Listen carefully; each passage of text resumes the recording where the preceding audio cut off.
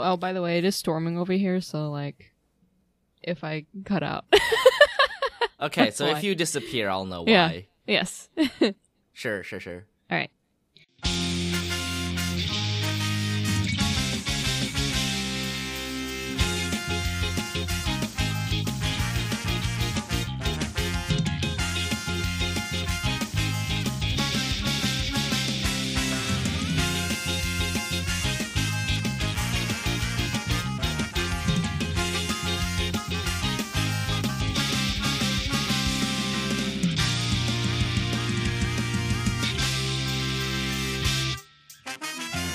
Hello, everyone, and welcome back to the Adcast, a podcast for the study of modern visual culture. I'm your Japanese-German captain at the age of 14, Renu. And I'm your Genki glasses-wearing Evangelion Destroyer, Soup. This week, AT stands for Absolute Terror and Anniversary Time, because we'll be talking about Evangelion 2.0 You Cannot Advance. Also known as Evangelion Shin Gekijouban Ha. Ha! Ha! Ha! But before we get into that, what are you up to? Well, to be honest, I mean, it actually has not been that long since we recorded the last episode. We're recording this one pretty far in advance, all things considered, so that we can get it out, because we'll both be doing kind of like holiday stuff. Yeah. And it's just more convenient this way. But we have since started that project that we talked about last time we ended the podcast, where we have started to play Ace Attorney, the Ace Attorney trilogy, every Saturday around 8 to 10-ish PST. Yep. And that's been super fun. We've done it for 2 weeks now. We're probably gonna go on a little break for the holiday season. Which is actually funny now that I think about it. When the episode comes out, we'll be pretty close to actually just returning from the holiday season. So I guess that's kind of a moot. Yeah, I was gonna say, I guess that's kind of a moot point. We don't really need to mention it. But yeah, we've been doing that. That's been super fun. Yeah, we're splitting up the voicing of the characters, and I'm having a blast. It's really fun. We're doing some lawyering. It's a good time. I love the Ace Attorney games with all my heart. I have a lot of sort of passionate feelings about them, and maybe once we finish the trilogy, we can somehow track down a copy of Apollo Justice. I'm not gonna say how, and maybe we can talk about the Ace Attorney games as a kind of like, you know, as a series, because dude, I'd love to. Yeah, I do love Ace Attorney. It's one of the, it's funny because, like, even though I have a lot of problems with all of the mainline games that come after Apollo Justice, it's still one of those series where no matter what happens, I will buy the next game in the series. And it's one of those things that really does like move consoles for me. If not that Ace Attorney is ever really something that comes out on a system that like is highly inaccessible. Usually what causes me to move systems is Fire Emblem. Like if there's a Fire Emblem game coming out, I'll like buy a Switch or whatever, right? Right. But yeah, so that's what we've been up to. Other than that, I've been playing through Dark Souls 2 on the channel. Again, probably by the time this episode comes out, I'll have been on a bit of a hiatus because I'll be away from my computer for the holiday season. But yeah, other than that, really not been up to much. Have you been up to anything more interesting or substantial? I guess like some home changes. So one of our foster cats, or I guess our last foster cat, Marco, he got adopted yesterday. Wow. Yeah, it was like, I knew it was going to be the one that would really like emotionally wreck me because we've had him, I guess, the longest out of all the foster cats this year, and you know, with everything that happened with Polo and his brother, and it was I knew that whatever home we got for him it just had to be the best home we could possibly get for him, right? Because it just felt like that's what he deserves, especially after everything that happened. And so, yeah, we got contacted like on Friday by this police constable who was looking to adopt a third cat. And I thought you were gonna say for the police station. I was like, what police station lets you have cats? What? That would be amazing. But I wouldn't actually want him there because that'd be kind of scary for him. But that'd be terrifying. Yeah. No, this constable, he lives like in the countryside, so like I guess like an hour away from us. And he wanted to adopt Marco as a playmate for one of the younger of his two cats, because she apparently is getting she's kind of like starved for, I guess, playtime and stuff like that with another cat, and the cat the other cat that they do have is older and not really interested in that. So yeah, so that's kind of in line with what we wanted for Marco. Is we wanted a playmate for him, since we weren't obviously able to adopt him out with Polo anymore. And we wanted him to, have a nice area to explore around and to just have, people who would be able to be available and play with him as well, like that kind of thing. And this seemed like such an ideal fit for him, and the people were really nice. So, now that we got to meet them yesterday, and everything went well. They seemed knowledgeable about cats, like the wife of the couple. She has had cats all her life, kind of deal, so she has plenty of experience with them. And so we adopted him out, and the couple was nice enough to text us when they got home and how they were treating Marco and how they set him up in the house. And apparently today he started warming up a little bit. Like he hopped up into the lap of the constable a couple of times and found the litter box, and he's eating. And so it's nice. I'm glad to get updates, and it's really sweet that they have been updating us so frequently, because we miss him.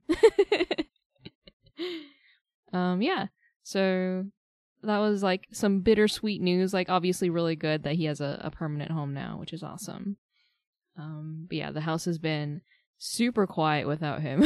Like, he has been the most vocal presence in this household to date. And it's been very quiet without him. In, I guess, like some cheerier news, my roommate, before we had settled all this Marco adoption business, decided that he was going to adopt a dog, and they're having that meetup this coming weekend. Oh, interesting. Yeah, so we'll be meeting the dog and hopefully bringing it into the house if everything goes well, and after that will be like holiday stuff. So yeah. Nice. What kind of do you know what kind of dog? Yeah, it's an Australian Shepherd.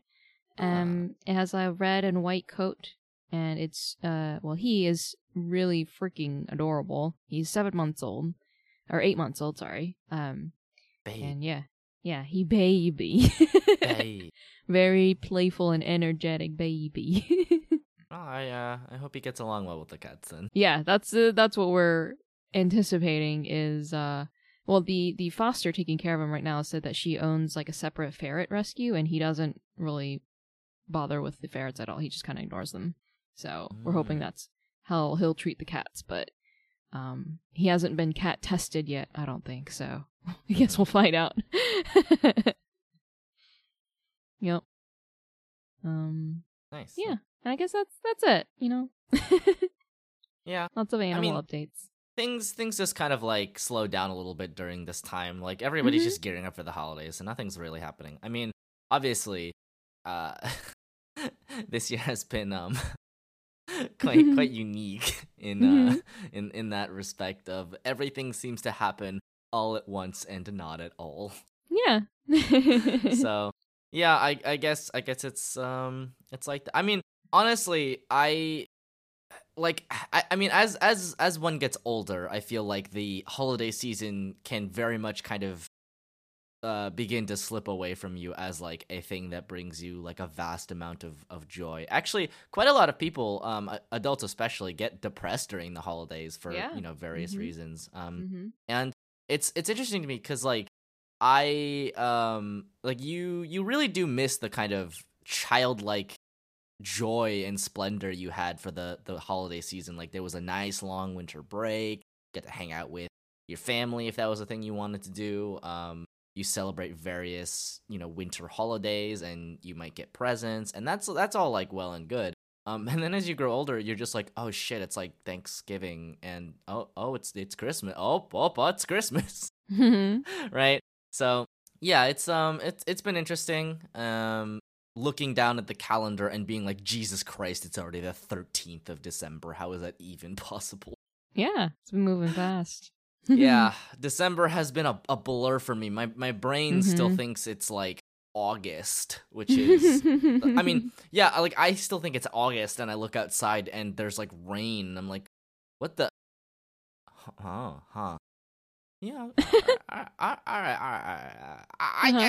right. I mean, it's interesting thing about where I was last year around this time, and how how hopeful I was around December of this how this time young last and year. hopeful. And just how much this year has absolutely just kind of crushed everything. And I don't know, it's certainly been a rough one for a lot of reasons for pretty much everybody on the planet. And here we are, pretty much at the end of it. I like legitimately feel like I went to sleep and I woke up and 2020 was almost over. And I honestly don't know how to feel about that, because on one hand, Jesus Christ, that's a year of my life, and we've pretty much lost that year of our life, and we're not going to get it back. And on the other hand, oh man, does it like, it just kind of feels like I really do just want the year to be over. I know that the sort of passing of time has, and the kind of presence of it as a thing has less to do with our current situation than, all of the terrible things that we have as a civilization, especially this country has done. We're kind of really reaping what we've been sowing for the past like 200 years. So, yeah. I mean, there's like, obviously, 2020 being over will not mean that everything will magically get better. But, it still does kind of feel like it feels good to be able to say goodbye to a time period where so much that was like bad happened in such a short amount of time. So that's, I mean, things will definitely come to an end within the next year. Hopefully to a happier end, but and I think that's what people are looking forward to. If the changing of our arbitrarily decided year cycle is what's going to perk up people's attitudes, then I guess that's fine. But yeah, definitely. Right. I mean, don't allocate the responsibility to just the changing of the year.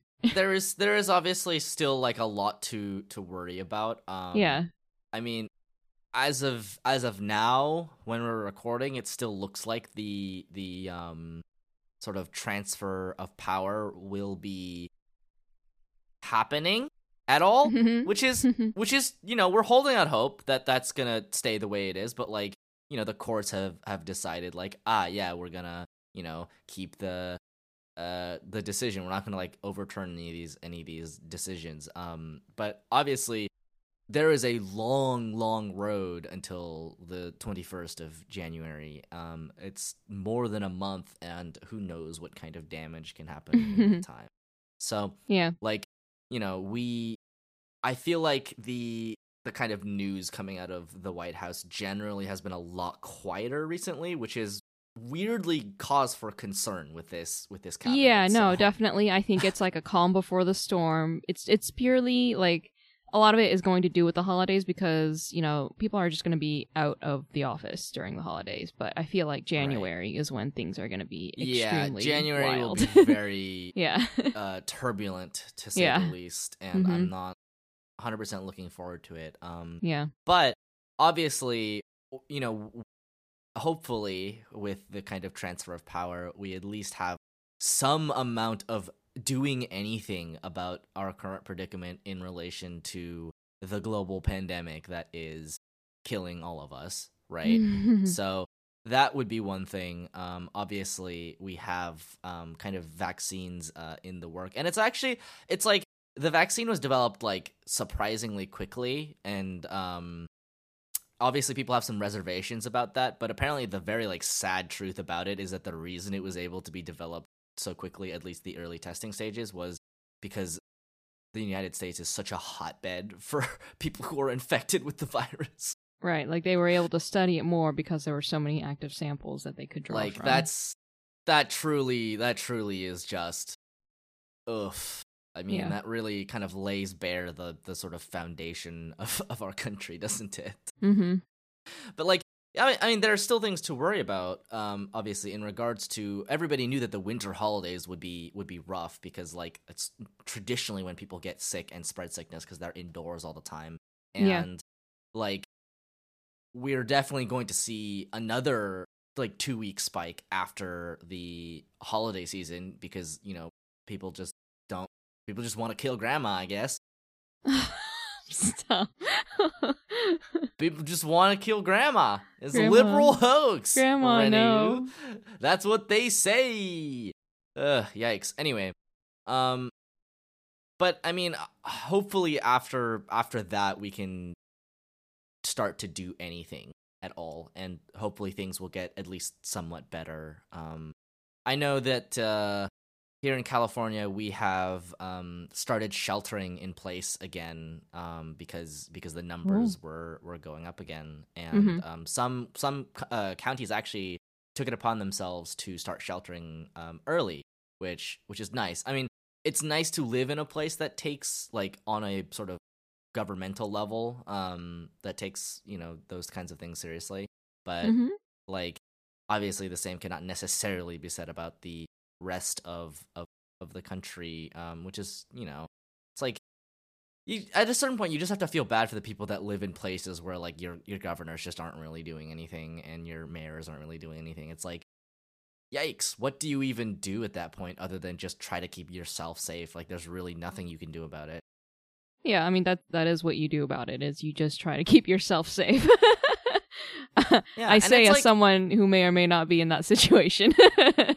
and obviously like this kind of is also one of those things where if you had a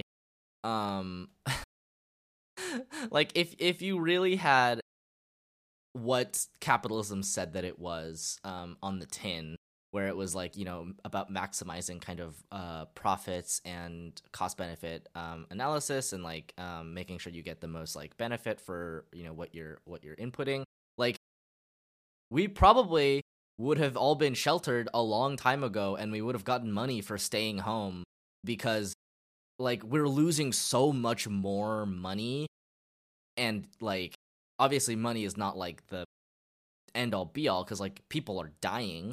But, like, we're losing so much money because of the way that we're handling this, and it really just goes to show you that they don't actually even necessarily care about the economy necessarily. They just want to make more money for themselves. Like, it is absolutely, in my opinion, unforgivably criminal how much money, like, the world's billionaires have made in the time that the rest of us have, like, been dying. Mm-hmm. Yeah. Like, if your net worth is increasing by billions while the rest of us are here choosing, I don't know, between, like, rent and food, and we're probably gonna get evicted after the moratoriums are lifted, like, it's really just unforgivable. Like, do something, please. Mm-hmm. Like, you are one of the few people in the very world that has the power to do something, and you've chosen not to do anything with it. Is the most depressing thing to think about. Happy holidays, everybody. There's a depressing thought for you. Anyway, rant aside, I mean, obviously, like, it's worth spending a little bit of time reminiscing about the year, because, like, it has been quite an interesting and unique one.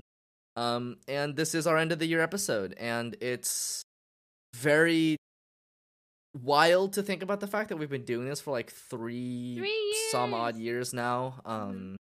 Like we're by the time this episode comes out, it will have been like 3 years, but like we have gone through quite a bit this this podcast was kind of born at the sort of beginning of the very turbulent 4 years that we've had with our current with our current president, and we're glad that you've been sticking with us, and that we can provide you some modicum of entertainment while I like rant about everything that is wrong with the world. Capitalism. It's capitalism, and everybody knows it. Even Evangelion knows it. Yeah. It's been a very weird year, like just in general. Obviously because of the fact that everybody was inside, but it's also like been a super turbulent year for content creators, just kind of in general. There was a large sort of exodus of content creators for things that were previously swept under the rug, kind of following the wave of like the Me Too movement, where people were coming out and talking about like how, X content creator was abusing their power and their outreach to like prey on, young people, right? Yeah. And there were like a lot of stories like that came out, and obviously there was the whole thing where a couple of weeks, months into shelter and quarantine, the Bon Appetit YouTube channel exploded because they didn't want to stop doing the racism. Which is like kind of a shame too, because that was like one of the few things that was like genuinely delightful right during such a difficult time. Although I will say, if you are interested, Sola El Whaley has a couple of gigs, but her kind of primary place on the internet right now is she is working with the YouTuber Binging with Babish to kind of have her own show where she can really kind of flex the full range of her talents, which is very cool to see. And we're pretty much assured that she's getting like fair compensation, and we're trusting it because we probably think that she would not have taken that job otherwise. And you have Claire just started her own YouTube channel, or at the very least she started uploading to her own YouTube channel. She's going through her like recipe book, her like cookbook, and making recipes from that book. It's Claire Saffitz X Dessert Person, I believe. And that's been nice too, because like you miss Claire, yeah, like everybody misses Claire. And now that you don't have to support like Bon Appetit as a structure, not that I like necessarily would begrudge anybody who does, because obviously they have a new cast, and many of those people are people of color who really need that spotlight. But like just knowing kind of how the sausage is made has like really turned a lot of people off. And it has kind of revealed to people that like what was good about Bon Appetit in the first place was just how likable and unique and irreplaceable the people were. Like this is ultimately the thing that gets me about the new Bon Appetit kind of test kitchen project, I guess you could call it, is that it superficially attempts to address some of the problems that people had with it, but in a way where they're not willing to make any structural change whatsoever. Because like at the end of the day, what they essentially did was I believe Gabby also has her own channel now. I don't think she's working at Bon Appetit anymore. If I can track that down, I'll link it to in the podcast description. But like that, right? But also the fact that what they essentially did when faced with that criticism was they just brought new people on, which shows like the exact mentality that like people were basically like saying like, hey, this sucks, right? Where literally if your solution is I'm just going to replace the cast with a new cast of quirky, likable people, then you've completely missed the point, right? Yeah.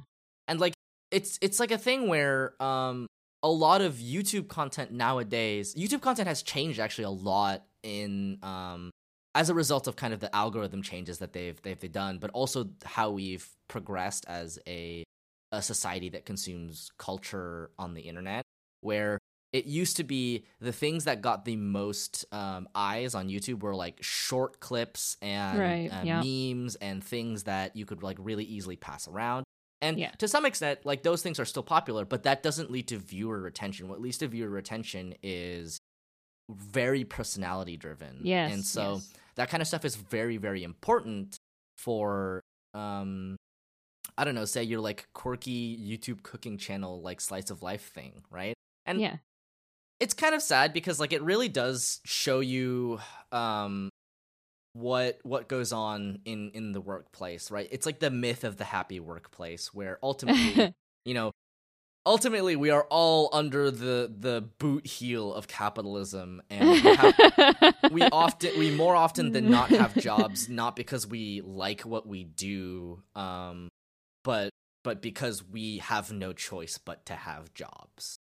Right. Yeah, the whole like replacing of the workforce, I guess, for Bon Appetit and the way that it's chosen to move forward it doesn't surprise me at all, because I've even seen it with places that I've worked at, is when there's some kind of mass exodus of employees due to some mismanagement by the company, they bring in more people because they have to continue their, they have to continue making that revenue happen.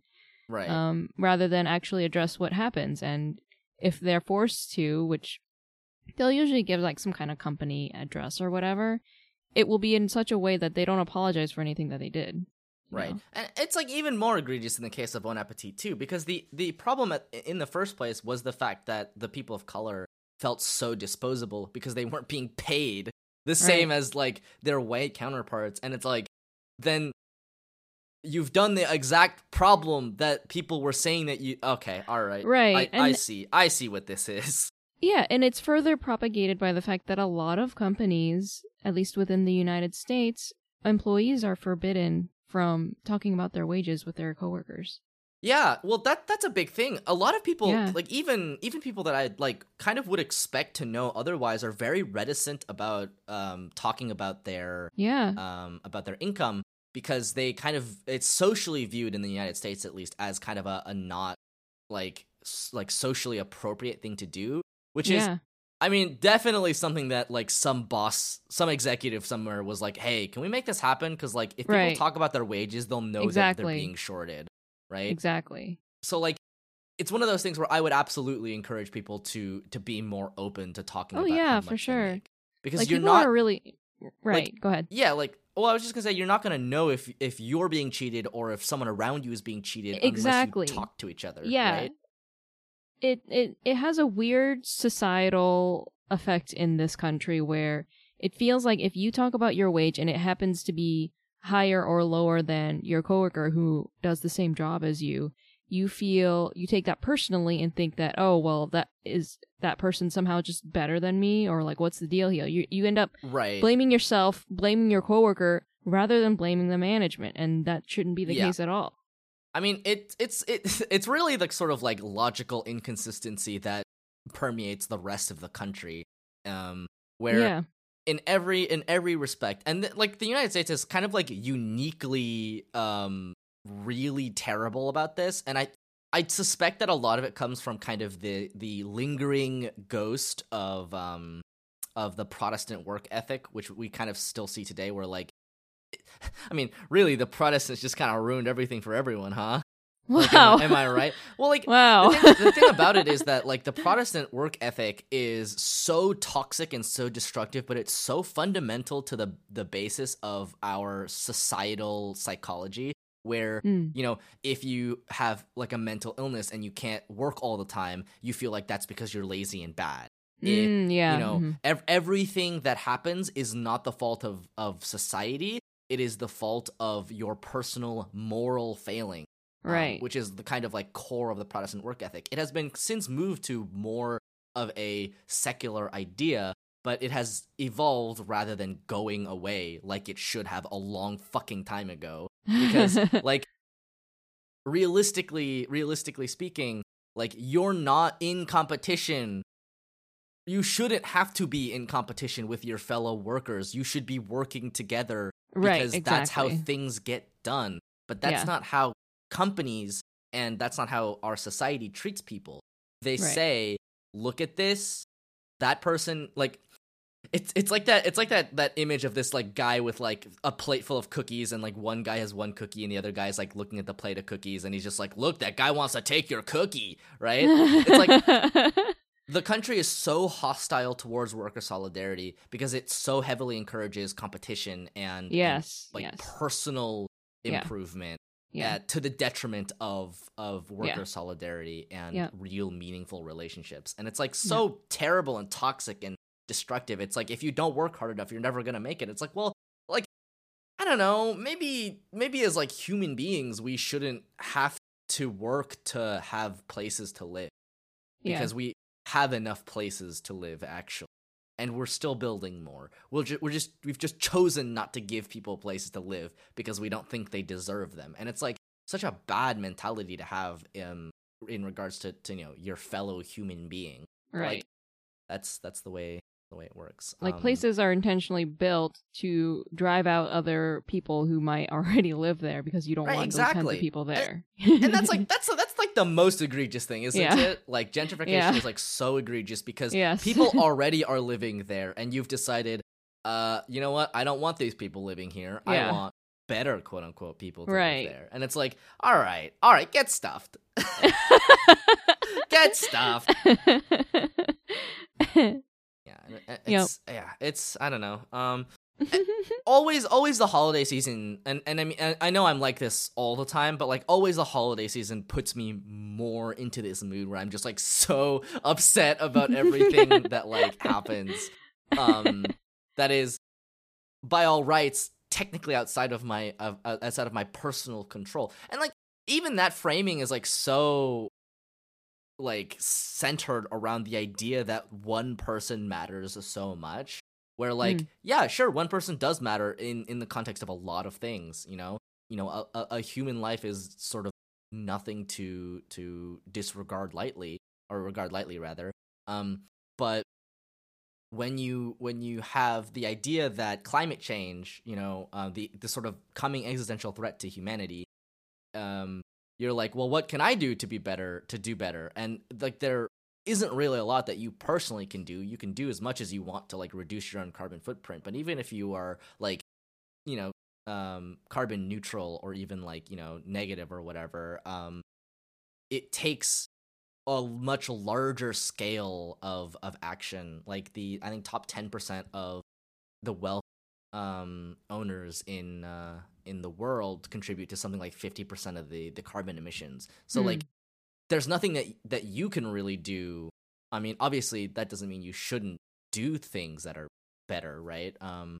You should strive to live as good a life for the people around you and the future generations as possible. But like, at a certain point, the only thing you can really do is band together with your fellow people to eat the oil owning class. There has to be some kind of systemic change, essentially, in order to impact a big enough change. And it's like so frustrating because that's not the way that your psychology, if you've kind of grown up in the United States, or even in some kind of other most other countries, I'll say, but like, if you grow up in the United States, it's uniquely suited to that mentality where you're like, well, one person matters so much, my individuality matters so much, like, I have to be able to do something. And when you get told, no, you can't do anything by yourself, you have no recourse. You have nothing else that you can turn to, because, the entire fabric of society has been built so that the connections you have with other people are invisible. Right. And, I don't know. That's a pretty good segue into Evangelion, I would say. Let's get in there. Let's get in there so that we're not here for 4 hours, because we planned to do both movies, both rebuild movies, both of the latter two rather. So like 2.22 and 3.33. Yes. If there's any confusion around the naming scheme, it's 2.0 was the theater release, 2.22 was the Blu-ray release. Likewise for 3.0 and 3.33. I have no idea if they added or changed any scenes, but I mean, it's Ono, so probably. Oh no. But anyway. I watched 2.0. I watched 2.22 because that's what I found on my computer hard drive. Well, we're gonna have... if we talk about something that the other hasn't seen, then we'll know why. Yeah. But anyway, like, the we wanted to talk about that, but like halfway through watching 2.22, I was like, oh no. This episode will run for far too long, because I know I have a lot to say about 2.22, and I know Ren is gonna have a lot to say about 3.33. Yeah. I was really surprised because last time we talked, you were like, well, I don't know how much I have more to say about Eva, but here we are. Here we are, and I've written like a page and a half single-spaced of notes. Ava draws it out of us, I guess. Yeah, I really am surprised, like, kind of every time I watch Ava, like, how much more I get out of it. And it's one of those things where, like, I as a person am uniquely not very good at going back and watching, like, old media. Sure. I have a hard time with it, but I think Ava is one of those things where I can come back and watch it, because I think it is one of those shows that is, like, so complicated that the more you grow and experience, the kind of more things you can bring and the more ways you can interpret it. And, like, obviously, you know, when you have a near apocalyptic event that forces everybody to stay inside all the time, like, it really does make Eva take on kind of a new sort of meaning. But yeah, I mean, let's get right into it. So, like, Evangelion 2.22, you cannot advance, not being, of course, in parentheses, is not directed by Hideaki Anno, or not chiefly directed, but it is written by him. Yeah, it is written by him, yeah. It is chiefly directed by Kazuya Tsurumaki, who I don't recognize the name, but I'm sure he's probably done something. He's like an old hand in Gainax and yeah, I bet. But it's very it kind of takes the, like, latter half of the Evangelion series and just really, really hard compresses it into about 2 hours. Yeah. It is such a different experience than watching the series, and I mean it's been quite a while since I've watched 2.22, so I had to obviously rewatch it the other day, and it has been quite some time since I have watched the series as well. I don't remember the last time I did. I think I watched like a couple episodes the first time when it like launched on Netflix. That was the last time I rewatched any Evangelion. But the pacing of it is like very different. Yes. I'm not gonna say it's better or worse. Obviously, it's formatted for a movie, and I have a lot of feelings about series to movie recap adaptations. But Evangelion rebuilds kind of occupy a very unique place where, because there's so much content added to, whereas 1.0 I think is mostly just recap of the first, like, you know, some odd episodes. I don't actually remember when it, like, what episode it, like, kind of cuts off at, but like the 2.0 onwards has a lot of deviations from the original series, and so I think it works because it is both adapted for film, and I mean that in the way of it is hard adapted, right? And it isn't just retelling the series, because I think it would be a lot weaker if it did. I think 1.0 was fine. I think it was paced well, and it covers as much as it needs to cover. And I think 2.0 recognizes that you can't fit the rest of the Evangelion series, and really just kind of hard condenses it into a lot of the more tense kind of scene. Because, like, the structure of the rebuild is Johaku, which is like a traditional Japanese kind of stage rhythm where you have, like, the beginning, you have the rising action, and then you have the climax. So 2.0 is the rising action. There are a lot of very intense scenes that happen, but a lot of 2.0 actually is very mundane, actually. It focuses a lot around kind of the daily life of Shinji and being introduced to Asuka and, you know, hanging out with his friends and whatnot. You see a lot more of the daily life of Tokyo 3, as opposed, it is Tokyo 3, right? I'm not just like pulling that out. Yeah, okay. Yeah. But it's you see a lot more of the kind of mundane day-to-day activity than you ever did in the series, because the series is very, like, aside from the school, very empty and kind of devoid of ancillary life. whereas 2.0 really makes a point of fleshing that out and showing you what it's like, which I think is interesting.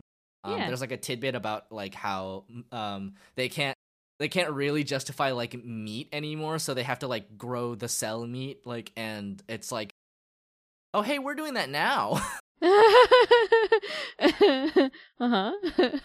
Yeah.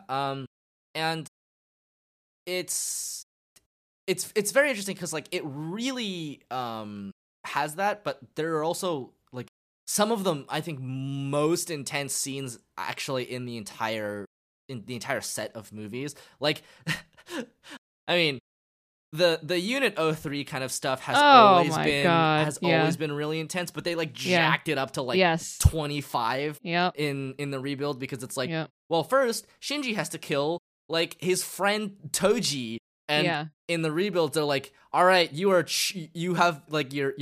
not able to do anything, and your body is choking Asuka to death. And it's actually, I think, even more so because of the fact that, you know, Asuka is in Unit 03 because she's had Unit 02 taken from her, basically, by Mari. She's really vulnerable right now in this moment. Like, she's been stripped of her agency, of the way that she can, you know, connect to the world, and then put into a different body that doesn't suit her, and immediately it rejects her, and then Shinji comes and he's just like, but wait, I don't want to do this. And he is forced to enact violence upon her. And it is, I mean, the scene in the original series is obviously like very distressing and very chilling. But like when it's like animated and it lingers for like so long, and like you just see like how much like Shinji hates this, you're like, oh no, this is so much. It does a really good job, I think, of driving home just how intense that scene is, because it's still, I think, one of the most horrifying scenes in the entire set of movies. And you have that, you obviously have, you know, Rei being eaten, and then Shinji trying to save her, inadvertently causing third impact to happen at the very end of the movie. It's, I think 2.22 works very well as a story, as a tightly written story. Formatted for a movie, it works really well, and I think it's because it is not quite the middle child, but kind of, because technically it is a, I think the term is a tetralogy, but like there's 4 movies, right? Technically. So it doesn't necessarily suffer from the like sagging middle that, like, you know, Lord of the Rings suffers from. But because I think the second movie really does a lot to build the action, and like actually heighten the tension of everything that happens, because it really grounds all of the characters. It gives them stakes and shows like, you know, what the world looks like, and why like people have some amount of care for it, and I think that's always interesting. And this is something that I find that Japanese like anime specifically is really good at.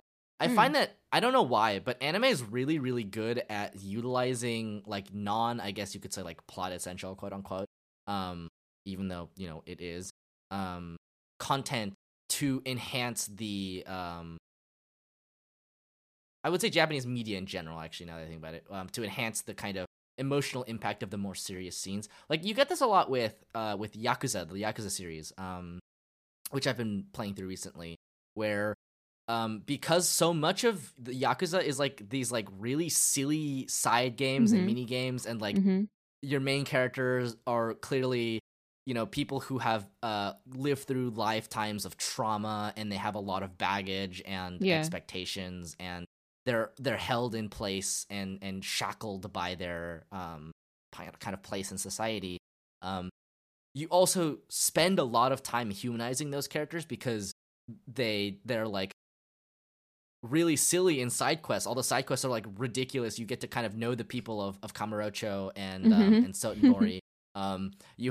There's an entire kind of like sub quest line where Kiryu gets really into racing pocket cars, and it's a thing that like he's just really into. And it's like honestly, it's probably the thing that makes him happiest in the world. And then like then you can kind of bring that meaning forward into like things that aren't as silly, right? Because if you look at Kiryu and you see him being really happy about like racing like these little mini pocket cars, you're like, oh, that's kind of funny and silly. Like, look at how happy he is. And then you like kind of have the realization where you're like, wait, it's probably because he was like deprived of a normal child. Oh, fuck.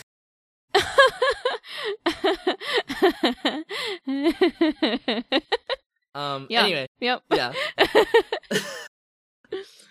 Go on. Yeah, I would tend to agree, and they do that. They execute that really well in this movie too, because you have the whole the classmate dynamic between Rei, Shinji, and now Asuka, and there's a bit of jealousy working in there as well. When Asuka observes Shinji's relationship with Rei and how they've, they had the context of 1.0 to bring them together, but Asuka's the new element, and so she kind of storms in, and everything's not about her, and she's upset about that. But yeah, I think as like storytelling overall, I do really enjoy 2.0. It definitely is not a skippable movie if you're gonna go through Evangelion. I would say like probably one of the strongest elements for me in 2.0 was the way that they explored Shinji and Gendo's relationship. Because their entire dynamic, like it permeates the whole show, obviously, but it really gets brought to the forefront in this episode, this movie. Because they start off the movie, I mean, aside from the introduction of Mari, with them visiting Yui's grave together, and that's such a key moment, I feel, and really deeply personal to the both of them. Right. And it's super awkward between them. And then you have Rei, who, like, her entire existence is spawned from Yui's, trying to bring them together, like maybe Yui would have done if she were still there. Yeah. And Gendo, like, he thinks about like how Yui told him to take care of Shinji, and then Shinji is confessing to Asuka how the reason he's piloting is because he wants his dad to be proud of him and to recognize him. And then Unit 03 happens. Yeah. I mean, I'll say that I think I really did enjoy that they decided to flesh out kind of Shinji and Gendo's relationship a lot more. Yeah. Because, like, obviously, Gendo Ikari is still the worst anime dad, probably. Dude. But, like, at least now you have a little bit more context for how terrible he is. Like, the line, like, when they were at the grave, he mentioned something about how his memories of Yui are kept in his heart. And I was like, bro, he has a heart. And I laughed. Right, exactly. Yeah, I mean, like, the thing about it is that when you humanize a character like Gendo Ikari, what you do is you take and I think this is very interesting, actually, when you look at the kind of progression of Gendo and the different iterations of him, where, before in the series, like, you see like a moment or two where like he obviously does care about something or someone, right? Of like course, he hurts himself in order to get Rei out of the pod, but like we have a couple more scenes like that where that it really like kind of humanizes and grounds him and gives him a lot more of a basis. And what that does is it really kind of drives home exactly what he's doing and why, and gives it a lot more impact. Because before, when he's like just kind of mysterious, shadow government dad figure that like you don't know that much about, other than like he probably has an emotion. Like, you see him kind of go through the range of emotions, and you see that like a lot of what he's doing is like hardening his own heart to do what he feels like must be done, even though like other people might not necessarily agree that that's like the best thing to do. Right. Yeah. I think that Yeah, I think that the one thing I will say about 2.22 is there is one character that uniquely suffers from the shortening of the series, and I'll say that's Asuka. I think Asuka does not get nearly as much development in 2.22 as the comparable episodes in the series, because it's and I think part of this is they don't necessarily have to. Like, if you only watch the rebuild, I think you would find Asuka to be a much weaker character than she is, because a lot of her character traits are told very kind of casually or subtly or in passing or subtextually, whereas in the series it's a lot more overt. Like, you get to see like all of her kind of trauma surrounding her parents and her kind of sordid attraction to Kaji, and like you get a lot more of that stuff. Asuka's a much more like well-rounded character, whereas in 2.22 she is still all of those things, but you don't see them on screen. They're kind of hinted at you through interactions with characters, which I wouldn't say is like necessarily bad, but like a lot of the kind of direct trauma that leads to her being a pilot is screen time that is actually kind of usurped to share with Mari. I will say we're gonna put a pin in Mari because I have a lot of feelings about Mari, but I think the rebuild is one of those like funny things where it works specifically because Evangelion the series exists for you to watch and get that basis for Asuka as a character and why she does what she does. Because you get a lot of Shinji, you get a lot of Gendo, and you actually even get like a lot of Rei in 2.22. Yeah. The one person you don't really get as much of is Asuka, and that's I think part of why they put her in Unit 03 this time around. It's because it's to make up for the fact that like you really need to kind of ramp up that emotional intensity and like those character arcs for the different pilots.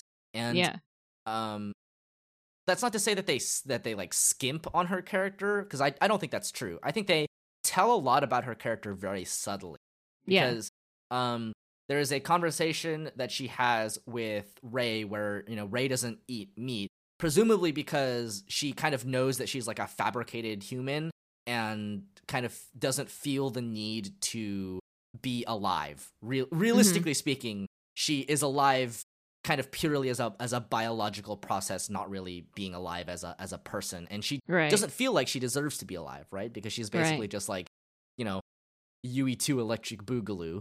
And so as a result, she like you can kind of see Rei as not a doll like Asuka calls her, but as a very like passive subject, as somebody who does not feel like they deserve things, so they don't go out and like do things, and they don't do things like she doesn't eat meat specifically because she doesn't feel like she has the right to kind of consume other living creatures.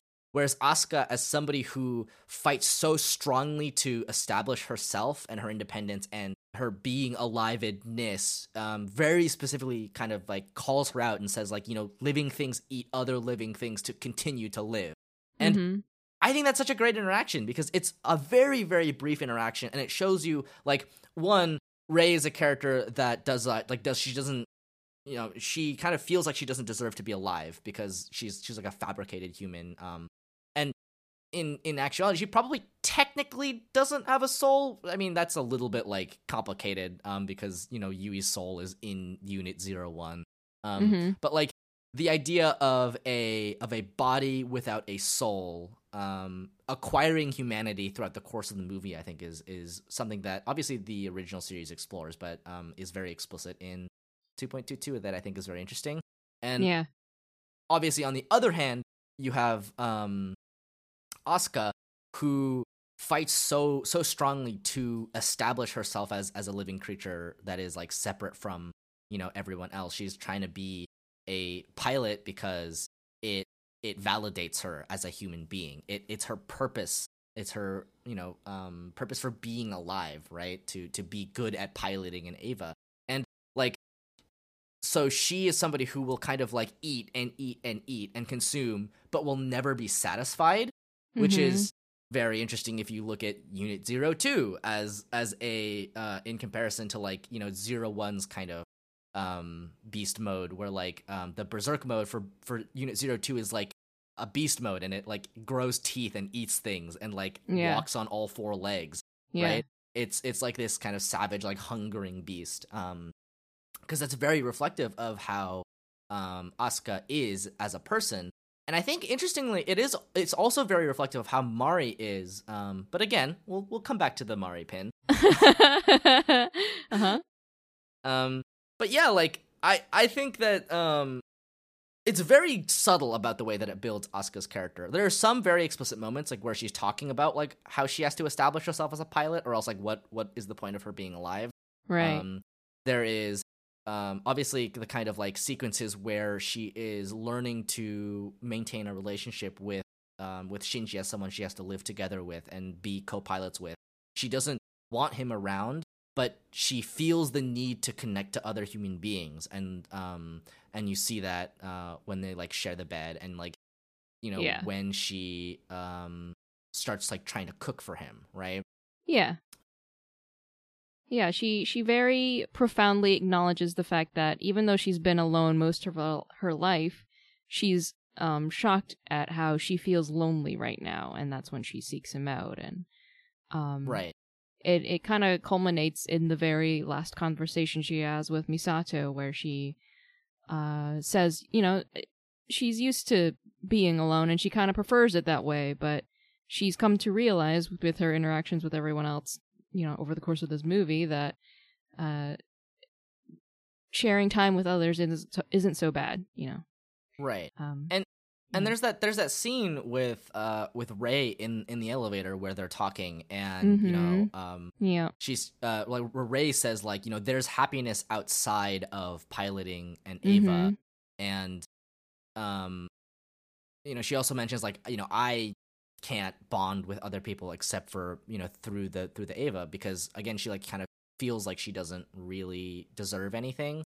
And I think that's interesting because it's it both shows like why like the kind of motivation behind like why they pilot Evas, but it also shows like it has kind of this connection to the idea of the Evangelion as both a parental figure or an authority, and as kind of self-actualization. Like there's a very like kind of tenuous line between those two that you kind of have to tread as you kind of grow into an adolescent and an adult, where because Asuka is so defined by the validation of others, especially those in positions of authority, it's very difficult for her to see a life outside of the Eva, and where, you know, 2.22 is like Rei coming to terms with the kind of burgeoning humanity inside of her, the kind of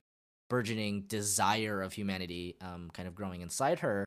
Asuka is a lot about learning to be independent of the expectations of others, and like how to stand as kind of the tiny fragile flesh person outside of the giant meat flesh person covered in big metal plates. Right? Yeah.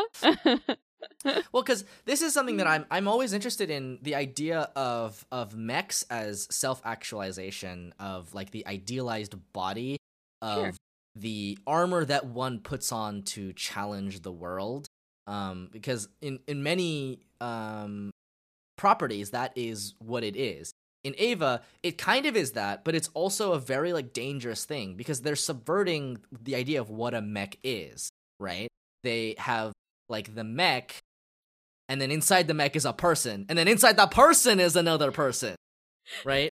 And so you have this like very distressing kind of organic, fleshy, like innard, I guess, inner world to what otherwise looks like to other people armor, a weapon, a way to tackle the world. Like underneath all of humanity's creations is ultimately like the kind of fragile and very powerful sense of being made of flesh, right? Yeah. Literally made of flesh in this case. Yes. I think I did mention that in one of the previous Evangelion episodes, but like it's very interesting how my understanding of the mechs just continues kind of to evolve as I like think more about mechs as definitely. an idea. Which is funny because like when you think about Evangelion, you kind of first think about the mechs or the Evas as like, you know, mech / not mechs, but in reality, the kind of like real weapon actually of Evangelion at its core is the AT field. So like when you really think about it, like the mechs are only a way to project your AT field into the world, right? You need the mech as a conduit to you know, generate the AT field. And you need the AT field because without an AT field, you cannot penetrate another AT field. So there's a very like interesting and also kind of like very violent idea of how like psychology and ideology works, where like the most powerful thing in the entire Evangelion universe, you know, a universe where things routinely explode, is the human like will and the human mind and the human determination to make things happen, right? It's like the pure kind of psychological manifestation of will, which you know is I think very, very interesting, obviously, right? It's because while Evangelion exists as a kind of subversion of and a deconstruction of shonen anime tropes, it still takes a lot from those tropes, and it reframes them in a way that is that shows you just how violent that idea is and just how important it is, right? Oh like, yeah, for sure. The fact that like the angels have these AT fields, and the only way that you can like hurt the angel is by like literally like piercing the AT field with your own AT field, is like such a violent, invasive idea, but is like kind of core to how Evangelion understands how people connect to each other. Yes. It is the idea that without the ability to hurt other people and be hurt in return, like you cannot come to an understanding. Yeah, that's the culmination of the whole shebang, the whole story, and why Shinji ends up, at least in the original series, deciding to choose against Seal's plan of absorbing everyone into one entity. Right. I mean, it also is like the importance of having a boundary that is strong enough, right? Yeah. It's like if you as a person exist in society and you can generate boundaries powerful enough to repel the kind of like invasive tendencies of other people, then you can I mean, you need that to survive. And at the same time, if those boundaries are too strong, if you have boundaried yourself up to the point where nobody can reach you anymore, then you cease to be a human being, right? Where literally, like, Shinji generates an AT field so powerful, he causes the apocalypse.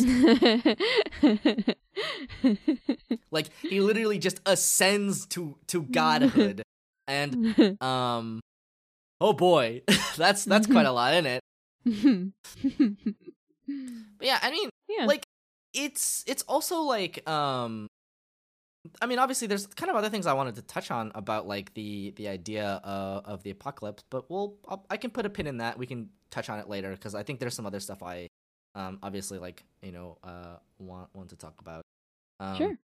I do like that there is a scene where Misato says, "I'm not waiting for a miracle, I'm going to create one with human determination," because like it really frames the whole series in a way where like it is about the importance of like human determination, but it's framed in such a way that like it is the will of young people wishing to change and protect the world that will protect it from, you know, the sort of existential threats that threaten it, which is like, I don't know,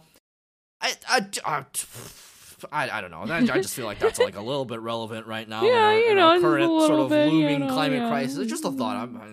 No, definitely. It's a huge thing in Eva, and it's especially demonstrated through Shinji's character and his whole shtick about not running away. Is when he does run away, nothing happens. Or in the case of 2.0, when he ran away, the world continued to slide towards disaster, but he was still told, you're young, it's okay if you want to run away, but if you're going to run away, do it right now because the city's being destroyed. And the plot doesn't exactly move forward until he makes a decision and he decides that he's going to go back and pilot the Eva. Right. Yeah. Okay. I want to return to the topic of apocalypse, because I think so apocalypse as a thing is always kind of a very interesting idea to me. Like, what does it mean to have an apocalypse? Mm-hmm. And it's very important because there's I don't know, 3 of them that happen in Evangelion, I think. Yes. Maybe more. But like it's very interesting. Second impact happens, and then the ocean is basically rendered unlivable. So like nothing lives in the ocean anymore, and the only fish that exist are in like tanks. Yeah. And at the same time, you kind of see, because you get so much of the kind of mundane action of Tokyo 3 in 2.22, it really like it frames it as, I mean, the apocalypse happened and we're just gonna move on, which is like kind of how it works, actually. Yeah. Where like something terrible will happen and then people will just adjust to it. Right. It becomes a very normal thing very, very quickly. And you can kind of see that even in the design of Tokyo 3 as a place that is it's a landscape that is built for combat, right? Yes. Like this is something that I like to think about, which is what is your location designed for? If you look at the design of most American cities, they're designed for cars. Some places don't even have sidewalks for people to walk on. Like the design of a lot of modern American cities, first and foremost, is so that cars can get around, not for people to walk around. Whereas if you look at a lot of like older European cities, they're made for people to walk around. You can barely fit a car in some of these these streets. Yeah. And in kind of the same vein, Tokyo 3 is a landscape that is built for combat. The living structures sink and retreat into the ground, and the landscape is very modular. They can just like put plates up to create paths for the Evangelions to run on. Yeah. Right?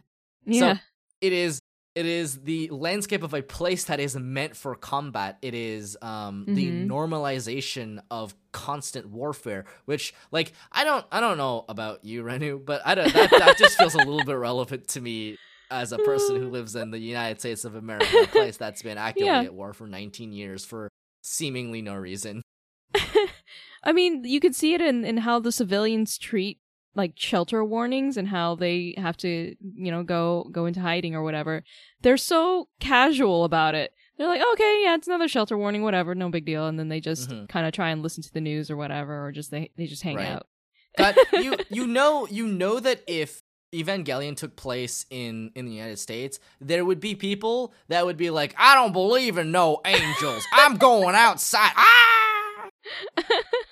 Like the current sort of response to how people are handling the pandemic really kind of frames that in a very different light. Because obviously a country like Japan has remarkably low transmission rate for how big the country is. Obviously, they have done a little bit of fudging and covering things up that they shouldn't have been, but it's a very densely populated place, and it's remarkable. But it turns out it's because everyone wears masks when they get sick. It's just normal there. Yeah. And anyway, oh god, okay, I have to pull it away. I have to pull. Yeah. We gotta pull back. Back to Eva. Anyway, oh boy, but yeah, it's it is very interesting to me, the idea of the apocalypse becoming normalized, and yet more apocalypses are on the horizon. They're always waiting to happen. The world could end pretty much at any point, and it does, right?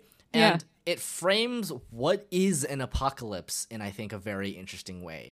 Because there is the very, like, literal explosion that happens that makes the ocean unlivable. Right?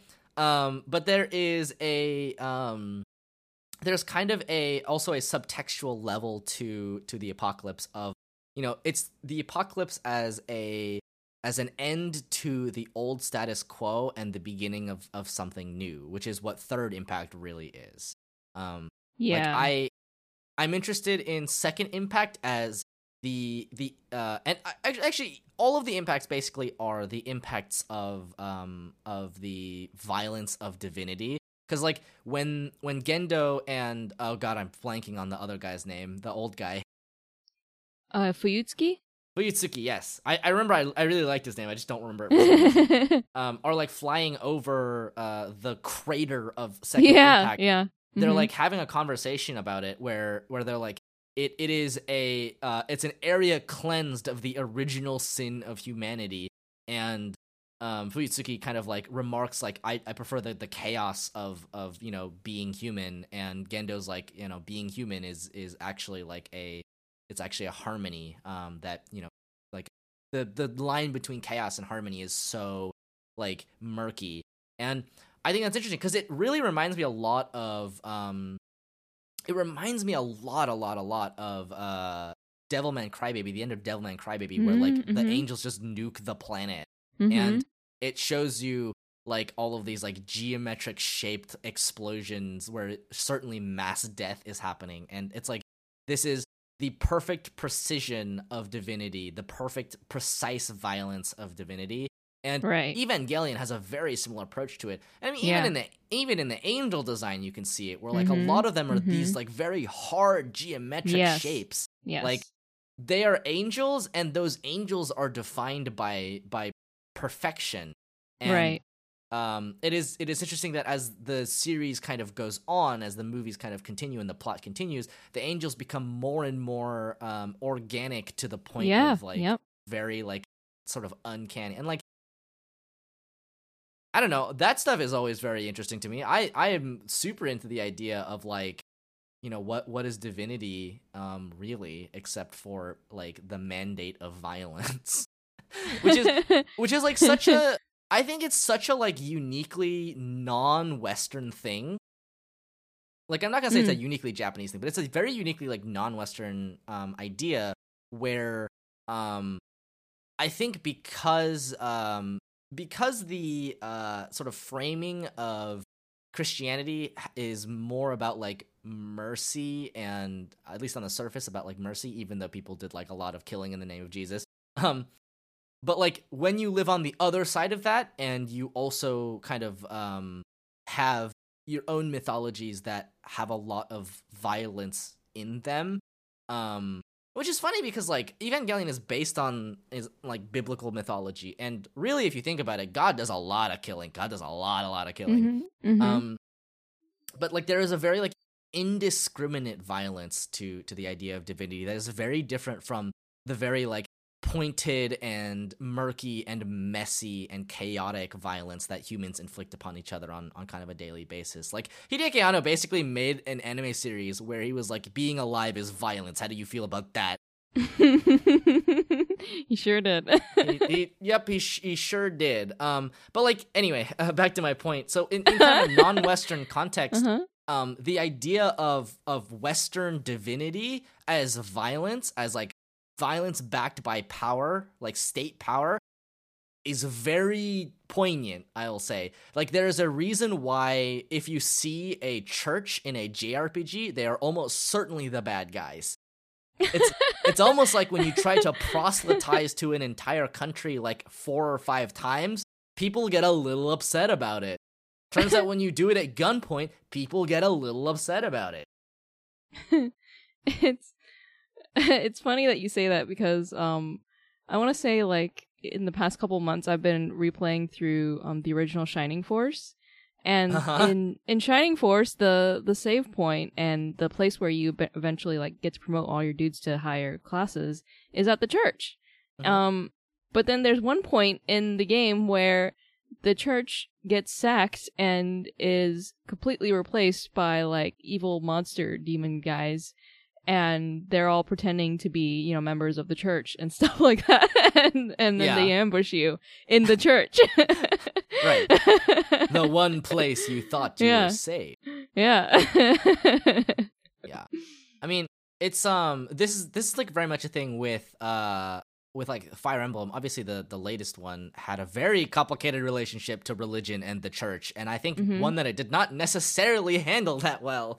But complaints aside about that, like, yeah, a lot of Japanese media properties, church bad guys, Hellsing church bad guys, Fire Emblem church bad guys, let's see, what else I don't know, like Dragon Quest church bad guys, probably. What? Wait, don't you get revived back at the church? I mean, probably, yeah. Like your coffin gets carried back to the church and then you come back. Right. Although Dragon Quest is very kind of unique in its very like Western roots, which is interesting. But yeah, like it's you know, church bad guy. That's how I'm saying. Institutionalized religion is the problem.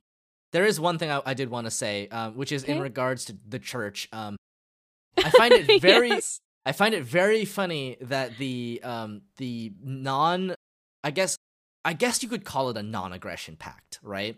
The non-aggression pact, the Vatican Treaty as it's called. Oh yeah. Yeah. I find that to be hysterical, right? Because it's very like okay. So there are a lot of like really complicated kind of historical factors at play here. One, the idea of the Vatican as kind of this like place where all of the countries, the remaining countries in the world will like, you know, come to talk about their military non-aggression to each other, right? Right. Two, there is like this idea of Evangelions as weapons of war, because they're fighting a war against angels, but presumably also because they think that the Evas could fight each other, which, you know, happens at the end of Evangelion, where, you know, Asuka's fighting the like mass-produced Evas, that kind of stuff, where definitely that's a thing, right? But also I find it funny because the one remark that I believe Misato makes about it is that the Vatican Treaty is about the egos of countries. And that line really strikes me because, like, obviously, you know, Evangelion, as we've discussed before, has a lot of, like, strong basis in Jungian psychology, like Freudian Jungian psychology. And so when you talk about the ego in that context, you can't, like, not think about, like, you know, the ego. And I'm pretty sure that in the Japanese version of the dub, like, she says, like, ego, like ego.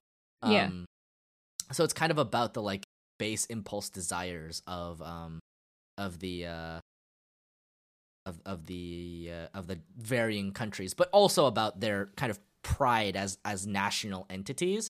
Right. Yep. And this has a very like complicated historical basis because Japan is not allowed to have a standing army. They have a self-defense force, which is what they call their non-standing army. Yeah. But following World War II, Japan was not signed a treaty, and they're not allowed to have a standing army, which is something that hardline nationalists get very upset about in Japan to this very day. They're always pushing to like make it so that they can have a standing army again, which is like, you have the self-defense force. It's basically a standing army. It's just not called an army. Well, no, it just means that they're not allowed to use it to aggress upon other countries, which I feel like all armies really realistically should be. Yeah, right, exactly. Right, we shouldn't have armies anymore. We should just have self-defense forces. Right. Which isn't to absolve the Japanese self-defense force of any of its sins, because I'm sure you can find many wrongdoings inside any kind of military apparatus. But like, that's kind of the thing, right? Where you have a piece of media about how you can only have so many weapons, and it's a piece of media from a country where you're not allowed to have a standing army, and you're presumably not allowed to have like nuclear weapons of any kind. I actually don't know. I don't know about that specific aspect of it. That might not be true. But like, woof, huh? Sure. And also like, I think there is some kind of like Japan as a like first and a half world country kind of idea, where all of the really big powers like, you know, the United States and Russia and Germany are like kind of doing with Japan whatever the hell they want. They're like, here, take this Ava. All right, now take this one, but you can't use that one anymore, right? They're kind of at the whim. And like, this is interesting because like Anno is like very interested in the kind of like minute bureaucracy of national entities. And because like if you watch like Shin Godzilla, like it's extremely everything about bureaucracy, right? So you kind of have this like this tension on a governmental level between countries, even though realistically speaking, right? It like all of the angels are existential threats to all of humanity. Right, exactly. We're still as people unable to band together without the structure of government, and so we have to go through the layers of bureaucracy. In a way, it's like kind of the idea of we have to navigate, you know, society, even though like we realistically should just be working with each other all the time, and it doesn't necessarily have to go through this much to say like we should work together, because if we don't, it'll be a problem for literally all of us. Yeah, no, I actually quite enjoy that about Anno's takes on these kinds of apocalyptic events, is that no matter what, bureaucracy is going to be your largest obstacle. Right, exactly. The real enemy was bureaucracy. I mean, that really is it though, right? Like, it's like even despite all of the angels, the real threat to humanity is humanity itself. Yeah, and it was the same in Shin Gojira, where they had to work around all these bureaucratic, so much nonsense. They couldn't just send out their, like, largest nukes or whatever. They had to get approval at each level, and yada yada yada, and then logistics and such, and, yeah. So I feel like, I guess in regards to the whole bureaucracy thing, I like how Anno executes it, because I feel like in other series, you would either have the shonen approach where you skip all of that and you immediately throw all your giant robots, everything that you have at the enemy or the impending threat. Or B, you get into the bureaucracy stuff and it's really boring or it's really badly executed and doesn't make sense. Right. And at least with Anno, the bureaucracy still feels dumb in that way that it's like it's a really dumb obstacle that people have to, you know, navigate. But the characters themselves also address how dumb it is. Yeah. I mean, that's kind of like the thing about bureaucracy, right? Where it is something that we invented as a species to facilitate the process of enacting change. But it turns out that people are afraid of change and would rather use the bureaucracy to control people. And so you have a situation where the bureaucracy does not serve the people. People serve the bureaucracy, which is like, I mean, really, when I think about it, really, when I think about it, like it's a very like Kafka-esque thing, which is funny because Kafka is very big in Japan. For reasons I think I must have articulated on the podcast before. There's no way that I haven't. You probably have. I probably even talked about it in relation to Evangelion. I like honestly probably should go back and listen to like the old episodes to like remember what I talked about. But like, yeah. It's interesting because like the bureaucracy kind of happens off screen, but like characters remark upon it, and like it's just one of the many ways in which Evangelion shows you a world that is it's showing you the world of adults, but in a way where it shows you that adults are subject to the world of adults, and yes, they have to live in a society where it is very difficult to like do things even if it is the best thing for all of humanity, right? Yeah. So like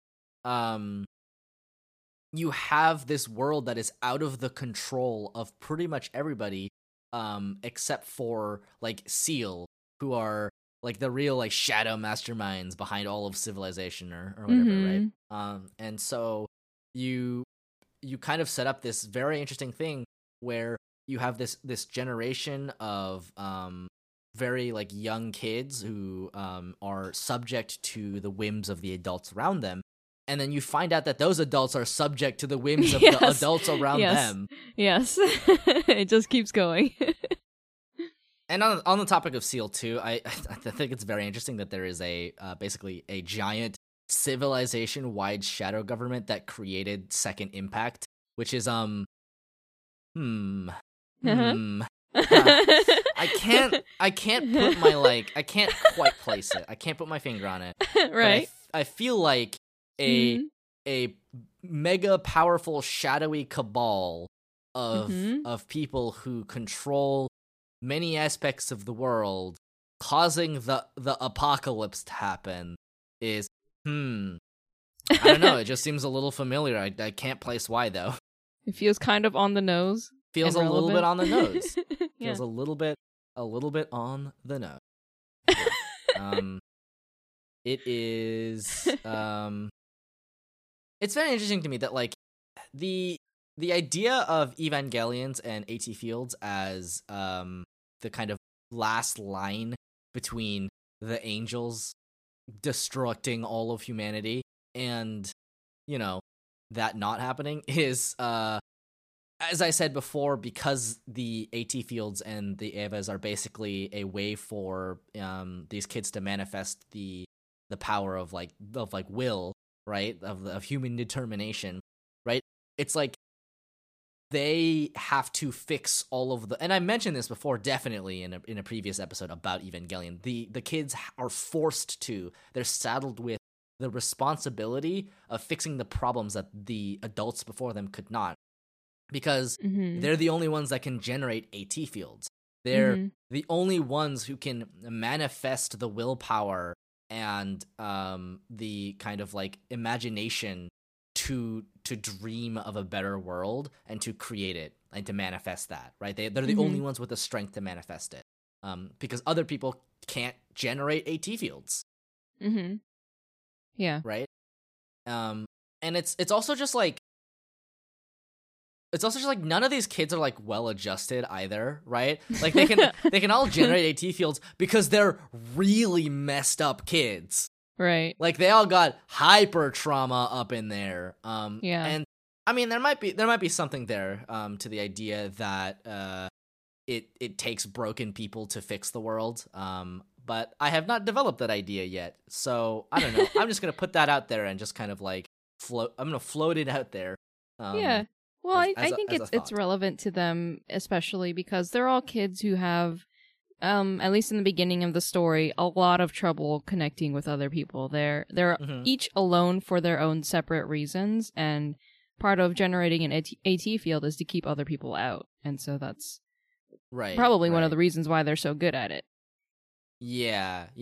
I mean, I guess like when I really think about it, right, the idea of the AT field as a defense mechanism is very interesting. The idea that they can only generate them because of the conditions that they've been brought up in, and at the same time, what they're trying to do is to, you know, create a world where people don't have to have that, which is not that different from what the Human Instrumentality Project is, but at the same time is, because it's not just about turning everybody into human soup. I mean, on a metaphorical level, like it is different, right? Right. And on a physical level, like they're different things, but like you know, the kids basically are forced to react to the world around them and, you know, interact with the world in the way that they were taught to interact with the world, which in many cases is in very destructive ways. Because like, you know, none of these kids are well adjusted. You have, you know, Shinji, who just like has like the hedgehog's dilemma. He like really can't become close to other people. Right. You have Asuka, who feels like she has to handle everything alone.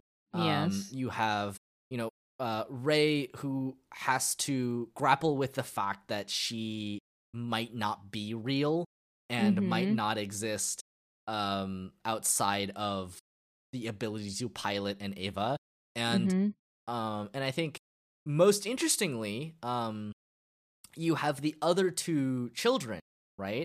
You have Kaoru, who is and you're gonna have to correct me if my like overall Evangelion knowledge is wrong, because like it gets really muddled sometimes and they change it between iterations sometimes. But like he's like an angel, right?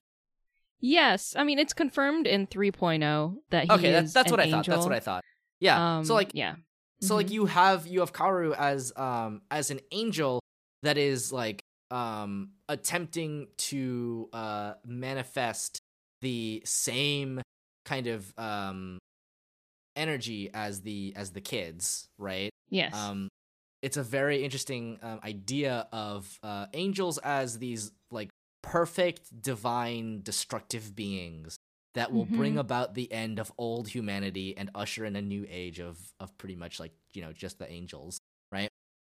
And you have Kaoru, whose explicit goal is kind of the opposite of that, where like, you know, he takes on a human form and grows very close to Shinji, and essentially is like it's funny because like Kaoru is basically like Shinji's like manic pixie dream boy. He sure is. Right? Like he's kind of there to fix Shinji. Which is interesting. Anyway, but I mean Kaoru is an angel, so he can produce an AT field. And then you have Mari, who Mari is a lot. Like, let's talk about Mari now, right? All right, let's get into the Mari discussion. So, Mari Makinami was created for I think she was actually created for the PS2 games or something. Really? Or something weird like that. But they put her into the movies, and the only thing Anno like had in mind when he was putting Mari in the movies was, I want her to break Evangelion. Literally, he had no other ideas other than, I want her to break Evangelion, which is very interesting because like, so Anno has a very complicated relationship to Evangelion as a concept. Sure. In many ways, it feels like Anno created something that was an indictment of the people who watched it, right?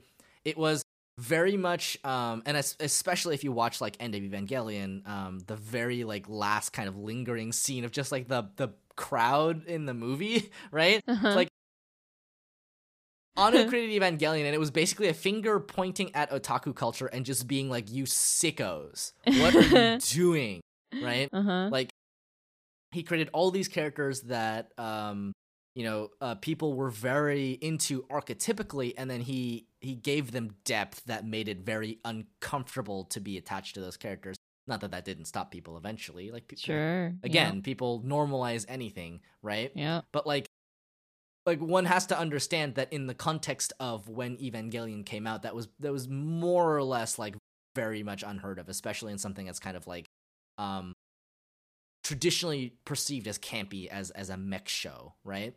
And you have like kind of where Anno is, I think, now with Evangelion, where, you know, he looks upon it and he sees exactly what the perception of Evangelion as an integral piece of otaku culture, and he looks at that with kind of like I feel like it feels like a lot when you kind of read interviews and you kind of like look at how he makes the rebuilds, where it feels a lot like that Hayao Miyazaki like macro, where it's just like anime was a mistake.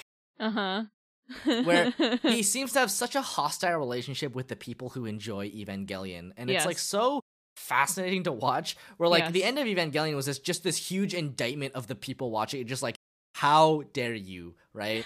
And each rebuild feels like he is both exploring kind of the same like deep dark kind of like darkness within him, like this emptiness within him.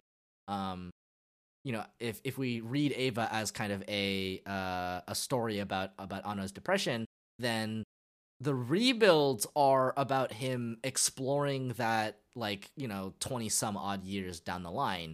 And you get a lot of like we get with watching it like a couple years later, Anno making it like decades later, right, is we're in a very different place. And Anno introducing Mari to destroy Evangelion, which is I fucking love it. So first of all, I fucking love it. Second of all, it has the same exact energy as like Attack and Dethrone God, Attack and Destroy Evangelion. But I also think at the end of the day, like I think Mari is a very divisive character in the kind of series of Evangelion. Some people like really like her. Some people really don't like what she does to the canon of the show. I think she's super interesting. I think it's very interesting. I'm super interested in her, I guess, like background and what she's going to end up doing for the series. It seems like the whole concept of her destroying Ava, of course, is like wildly interesting. But then, if I don't know if you've seen like the 10-minute like little tease or spoiler of 3.0 plus 1.0, but she is a huge part of that, and it's super like I feel like she's gonna be one of the driving forces that will end Ava essentially in the final movie. I mean I have to think so, because like when we hit 3.0, we're kind of in uncharted water because it deviates so strongly from what the original sort of series was like. And so I think it's interesting because what you get is in Mari shows up and she is very gung-ho about piloting Ava, but she doesn't seem to have the same hangups that any of the other kids do. But you definitely know that there's like something a little bit like off about her. Yes. And about the way that she pilots an Ava. Like she kind of can tell that the Avas are like these living creatures, and she kind of speaks to them as if they are. Yeah. And she also pilots them with such reckless abandon, right? Where you have Shinji, who is reckless because he is unsure and because he doesn't really know how to do things. You have Asuka, who is, reckless because she has to prove herself. You have Rei, who is reckless because she like can't fathom her kind of own existence and doesn't feel like she deserves to be alive, right? Like you have all these characters that are so self-destructive, and they put themselves into these giant war machines to do deadly combat with world-ending threats because they're broken. They're broken children, and they're doing it to feel some amount of control in their life, but at the same time because people tell them to do so, right? And then you have Mari, who is very gung-ho about being an Ava pilot, but not in the same way that Asuka is. I think Mari exists as a foil for Asuka, largely because she takes a lot of her screen time, a lot of her development time, and also in the kind of original drafts, apparently she was supposed to take a lot of the scenes that Asuka had, but like Mari takes them instead. Where like this scene like where she says like Antabaka, or like where they like kiss and it's like really awkward because they're like 14-year-olds that don't know how anything works, right? But like, Mari as a character, I think is very interesting because from the outset, it doesn't seem like there's anything necessarily as broken about her as the rest of the characters, but she still throws herself in to combat so readily and so recklessly to the point of being very self-destructive. But she seems to be having like a good time of it. She seems to be highly independent, but not in the way that she has to be to survive. It seems like she just has something that she wants to do, right? And so I think that's why it's very interesting to me, Mari as a character, in contrast to both Asuka and the rest of the pilots, about where she kind of stands and like what her background is. I admittedly have not watched 3.0 like recently enough to know anything about her role in the movie. It's been a really long time since I've watched the rebuilds. It's probably like 4 or 5 years. I don't remember when 3.0 came out, but yeah.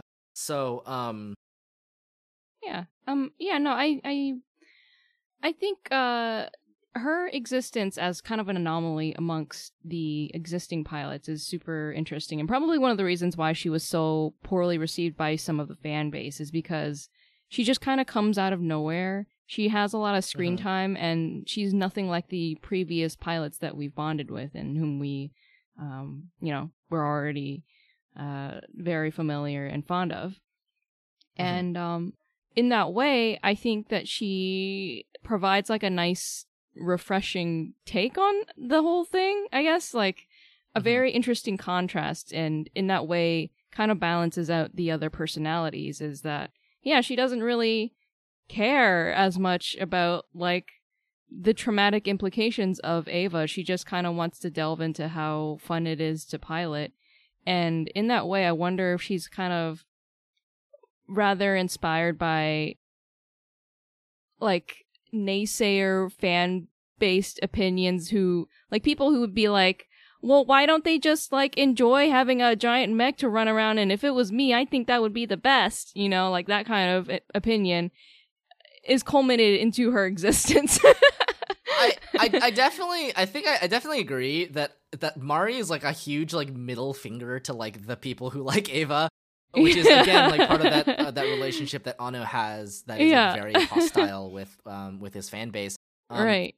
And I think it's interesting because I do think Mari is like the perfect kind of character to attack and dethrone Evangelion, right? Yeah. So yeah, like both the fact that she's so different from the other pilots, and in many regards is the same, and also in the regard that she very much comes in and throws a wrench in things, and she like kind of changes the canon of the show. Like she changes things to the point where Asuka is in the in Unit 03 because of her, right? Because her arrival in Japan means that Asuka doesn't get to pilot Unit 02 anymore, right? Yeah. I do think it's interesting because it sets up a slightly different arc for Asuka that I'm fairly certain gets built upon in 3.0, but like again, it's been like a good handful of years since I've seen it. But like Mari is the perfect character to do so because she is so flippant, and she just like seems to really not care about all that much. She seems to be in the Ava for fun. Like she basically comes in and like destroys all your childhood memories, right? It's like when people are like, "Oh, the new She-Ra is destroying my childhood memories of the '80s cartoon," right? Mari comes in and is just like, "Oh, is this your Evangelion? This is my Evangelion now," right? Yeah. And I'm honestly, I'm kind of into it. Like obviously, there's like some aspects of Evangelion that will always be a little bit shall we say uncomfortable, because like Anna wants to make you uncomfortable, right? Yeah. About the idea of projecting and like fetishizing like 14-year-old children, and society has continued to do nothing but do those things, right? So he's just like, shrug emoji, I guess. What the fuck, right? But yeah, I don't know. I think Mari is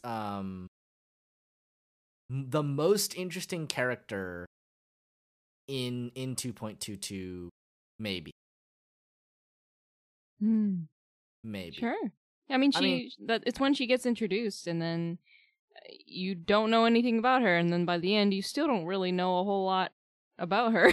Yeah, she poses a lot of questions, and she moves a lot of pieces around, and like suddenly you don't really know what to expect anymore. Which I think for some people, because like I think people were expecting the Evangelion rebuilds just to be a retelling of the television series, exactly. And Anna was like, yeah. I mean, yeah, foolish. 2.0 literally opens with a bunch of English speakers saying stuff to each other, and then Mari is there, and she's getting launched into Ava. So he immediately just decided to to jump right into that. Right. And I do think it's interesting because like in the original series you have Shinji who is Asuka's foil, where Shinji is a really good Evangelion pilot by chance, because his mom is like the most powerful Evangelion, right? So so naturally, he's gonna be a very good pilot. Whereas Asuka feels like all of her kind of pilot aptitude is trained, right? And yeah, I think when you introduce a character like Mari, who is like Shinji with no reservations, where she's very clearly a skilled pilot, and she really doesn't care about taking those risks, like activating the berserk mode in 02. Like, you can tell she's probably a better pilot than Asuka, which sets up that very distinct tension where what happens when I'm not the best pilot? Will people still look at me? That's kind of the core of Asuka's character. And you have obviously her relationship with Shinji in 2.22, but you also have suddenly Mari is her foil and not just Shinji, right? You have because in the original series, like Shinji, Asuka, and Rei are this like kind of triangle match where like they each kind of complement and contrast each other. And suddenly we've turned it into a square, and that introduces a lot more possibilities, which I think is fascinating. Like, I don't know. I might just be the world's biggest Mari apologist, but like I feel like she's one of the most interesting things that happens in the entire movie.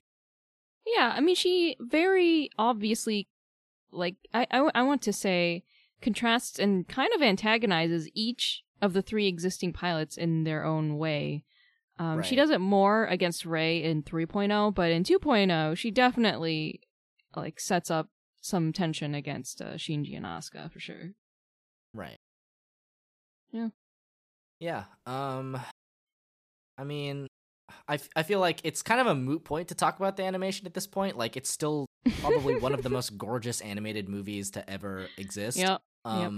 There, I think, is literally nothing else in the world that has the kind of weighty, like, heavy impact of the Evangelions. Yeah. And like the very uncannily human way in which they move, which I think is awesome. It's very unsettling and very cool.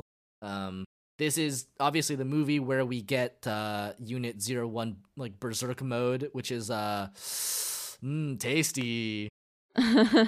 Oh, you love to see uncanny nom nom nom nom nom nom. But actually, I was thinking about this the other day when I was watching, where Hideaki Anno's background is in like tokusatsu, like fan works, right? He cut like an Ultraman fan movie back in his like college days, back when it was very hard to make movies, right? But I honestly, I think like part of the reason he like ever really wanted to tackle something like Evangelion was that, right? He wanted to make like a tokusatsu thing, but he also wanted to kind of, I'm imagining, imbue it with a lot of the kind of subversion of that, because tokusatsu is like, it's interesting because tokusatsu is very like sincere. It's very straightforward sincerity.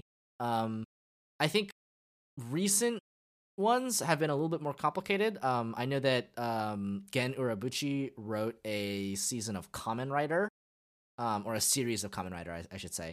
But for the most part, right? Like it's very shonen action. It's very like, right. We will use the power of human will to overcome any and all obstacles. Whereas Evangelion is like, we must use the power of the human will to overcome any and all obstacles, but at what cost? Which is like, oh, we're drafting children into God War, and if they become too aware of what's happening, they will ascend to godhood. They will fuse with their Evangelions and become new beings. And it's actually, that is another thing that I wanted to talk about, at least briefly, where like on the topic of apocalypse, right? Apocalypse does not necessarily mean the end of the world. It just means the end of things as you know it, right? Right. So when you have the threat of the pilots awakening and becoming new beings, right?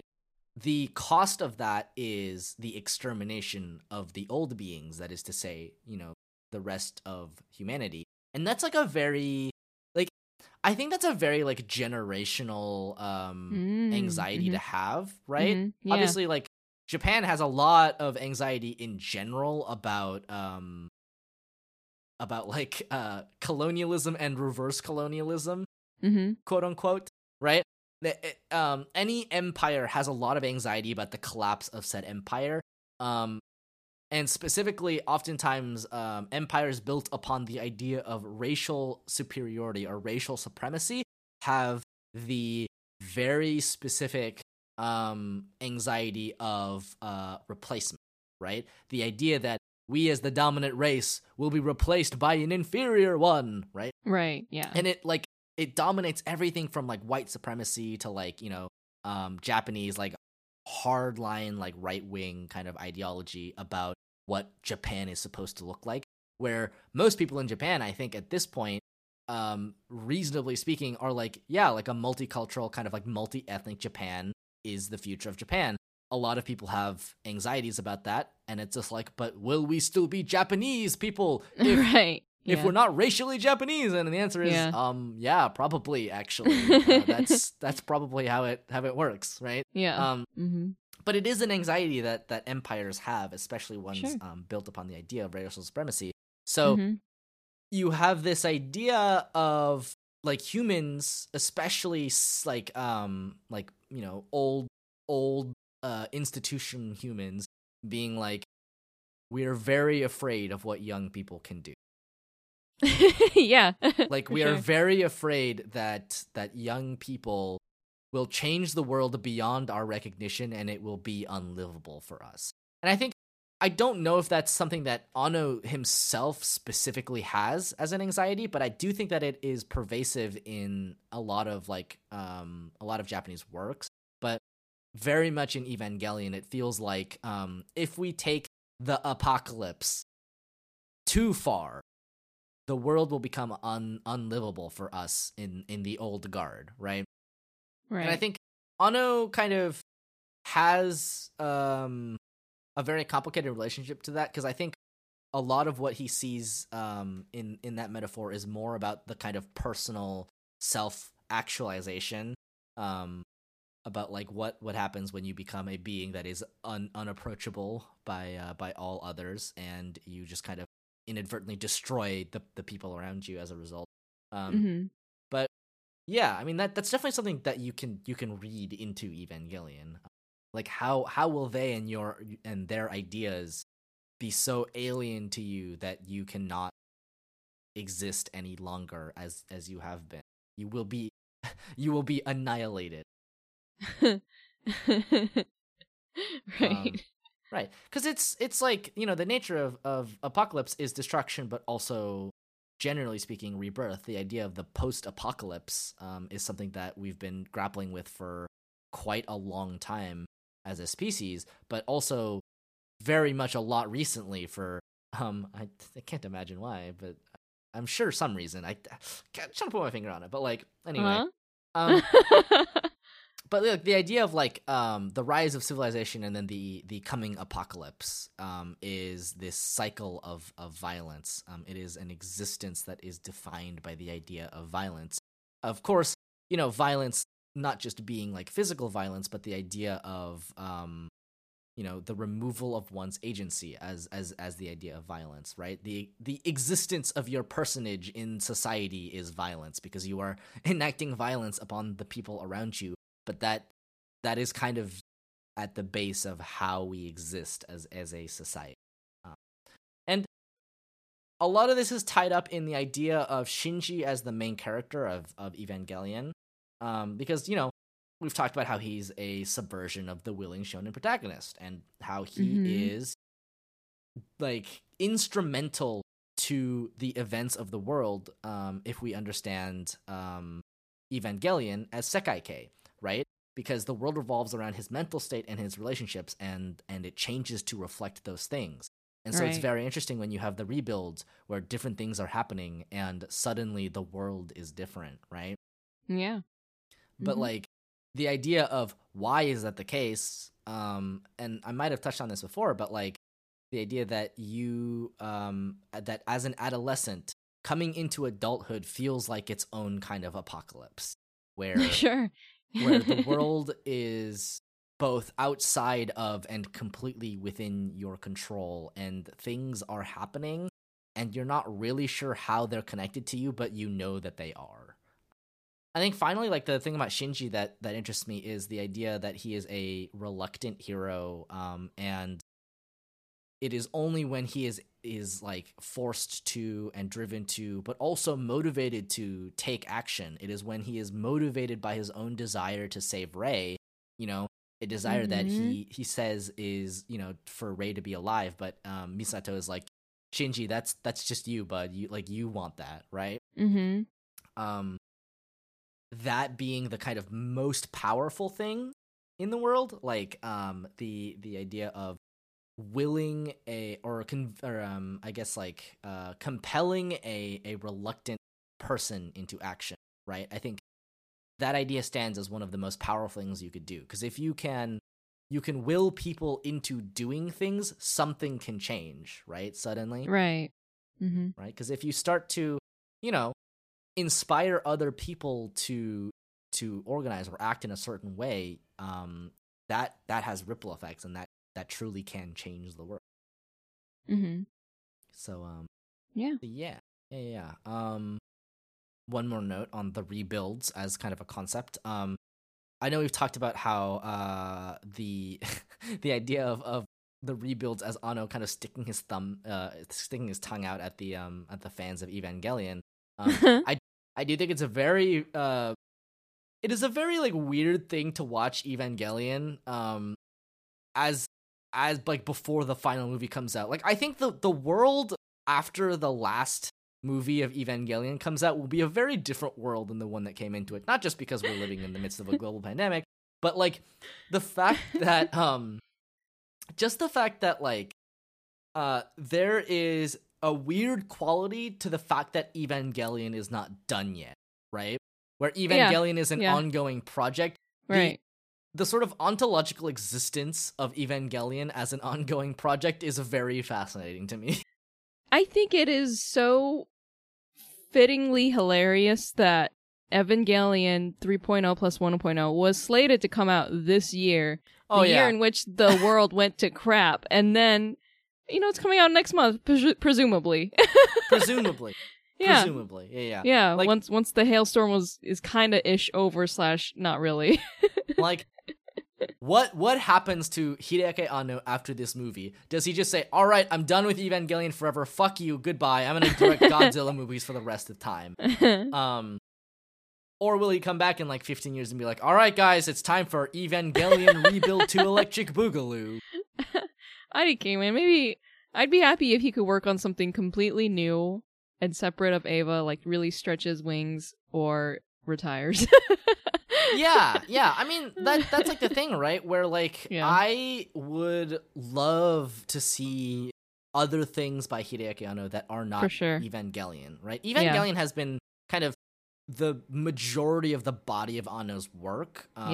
For, I mean, obviously a lot of reasons. It has some of the most like kind of integral impact to the structure of anime as a medium, right?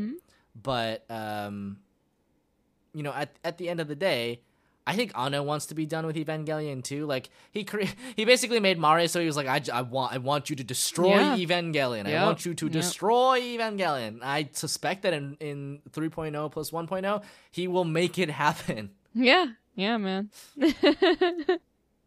So do it.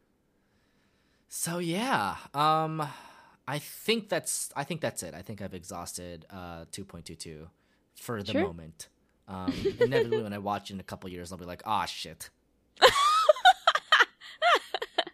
All right. Well, I guess that's it for the last episode of the year. That's kind of wild. Do you want to? That's crazy. Oh my god. Yeah. Anything you want to talk about before we close out? Hey man, it's been 3 years with all you guys out there, and it's been such a wild ride. We started with Hideaki Anno's wild ride, and we're still on it. Yeah, we're still on Hideaki Anno's wild ride. We'll probably be on it for a little while longer. Yeah. And who knows? We don't know what the world has in store for Evangelion, but maybe one day we as a society will outgrow the need for Evangelion. But for the moment, it still stands as quite the remarkable kind of important landmark piece of animation it is. And which is funny because every time Evangelion comes out again, you're like, damn it. Damn it, this is still really good.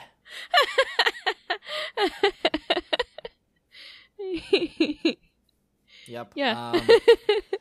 Yeah. Reminiscing on like 3 years worth of podcast is it's pretty wild. It has it's been a wild ride, and I'm very glad that you could all sort of join us for it. Yeah, it doesn't feel like it's been quite that long, right? No, it doesn't. Not at all. Yeah. But then again, I mean, it feels like we've been doing the podcast for a year and it's been 3. So, I don't know what to say, really. I mean, probably part of that was just due to the fact that we started like weekly and then went bi-weekly and then decided to go monthly. So I think like we're at about the amount of episodes we would be at if we had gone for... Because if we had gone weekly, we're on episode 65. If we had gone weekly, like, we would be done with 1 year and a bit. Yeah. So that probably is part of what contributes to it, which is funny because like every time I have the podcast deadline, I'm like, oh, no. It's here. But yeah, I'm super glad that you can all join us, and I hope we can bring you some amount of entertainment in these unforgiving times. I mean, what more is there to say than I hope we can make next year a good one, and that you have hopefully at least I'm not gonna say a good, but I hope you at least have a peaceful last couple days of the year, or you have had a peaceful rest of the year. I suppose I should say. That is my only hope, and you know. We have to keep each other strong in these times. We have to outstretch our AT fields and I don't know, gut tie them or something. I don't know. Anyway, our opening is, as always, by Scotty Network, and our ending is by Takuma Okada, and we're very, very grateful because this OP and ED have been standing by us for quite a long time. And we're very thankful. I mean, I paid money for them, but like we're very thankful nonetheless. Yes. Yeah. And the patrons we are thanking this week are Evan, Cheru, Frostfall, Sean, Magpie Mirror Test, Undead Uncanny, Claire, and Dylan. Thank you so much for your support. Dude, thank you. It really does mean a lot. Yeah. And oh boy, I guess like have had a good winter or winter holidays if you celebrate any. May the coming times be more restful and peaceful than they have been for the last, I don't know, forever. Yeah. Have a happy new year. Have a happy new year. And I think on that note, we will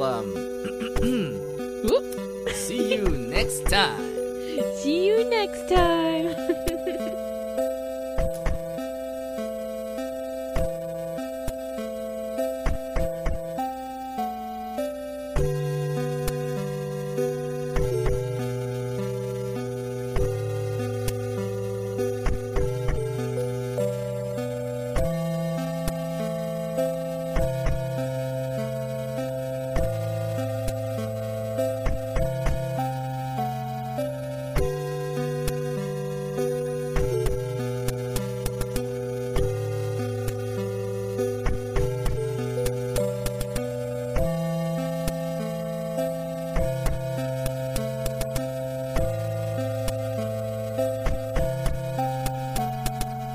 さようなら。